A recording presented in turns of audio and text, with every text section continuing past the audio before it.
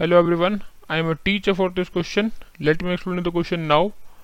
A piggy bank contains 150 paisa coins, 51 rupee coins, 22 rupee coins and 10 5 rupee coins.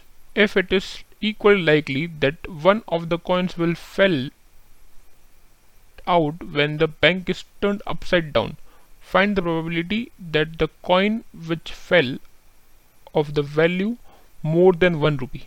मतलब क्या कि एक piggy bank के अंदर इतने कॉइन्स हैं, ओके, हमको उसको उल्टा घुमाना है तो एक कॉइन गिरेगा, सबके गिरने के इक्वल चांसेस हैं। तो हमको क्या पता करना है यहाँ से कि जो कॉइन गिरेगा उसकी वैल्यू मोर देन 1 होगी, उसके चांसेस कितने हैं। तो टोटल हमारे पास सबसे पहले हमको पता है कि प्रोबेबिलिटी ऑफ इवेंट ई क्या होता है, फेवरेबल आउटकम्स अपॉन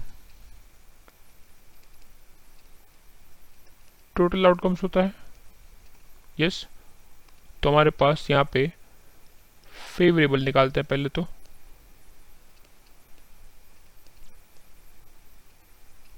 कितने हैं देखो, मोर देन 1, तो मोर देन 1 कौन आ सकता है यहाँ पे, 2 रुपी और 5 रुपी। तो 2 रुपी वाले कितने हैं 20 और 5 रुपी वाले कितने हैं 10, तो कितना हो गया 30। एंड टोटल आउटकम्स कितने हमारे पास यहाँ से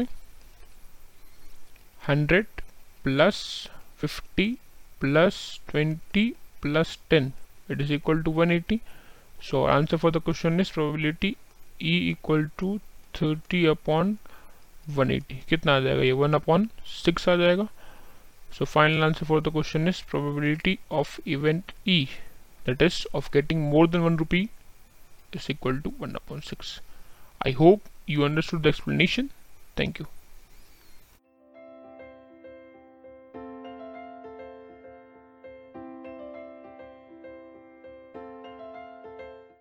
this podcast is brought to you by Hub Hopper and Shiksha Abhiyan. अगर आपको ये पॉडकास्ट पसंद आया तो प्लीज़ लाइक, शेयर और सब्सक्राइब करें और वीडियो क्लासेस के लिए शिक्षा अभियान के यूट्यूब चैनल पर जाएं।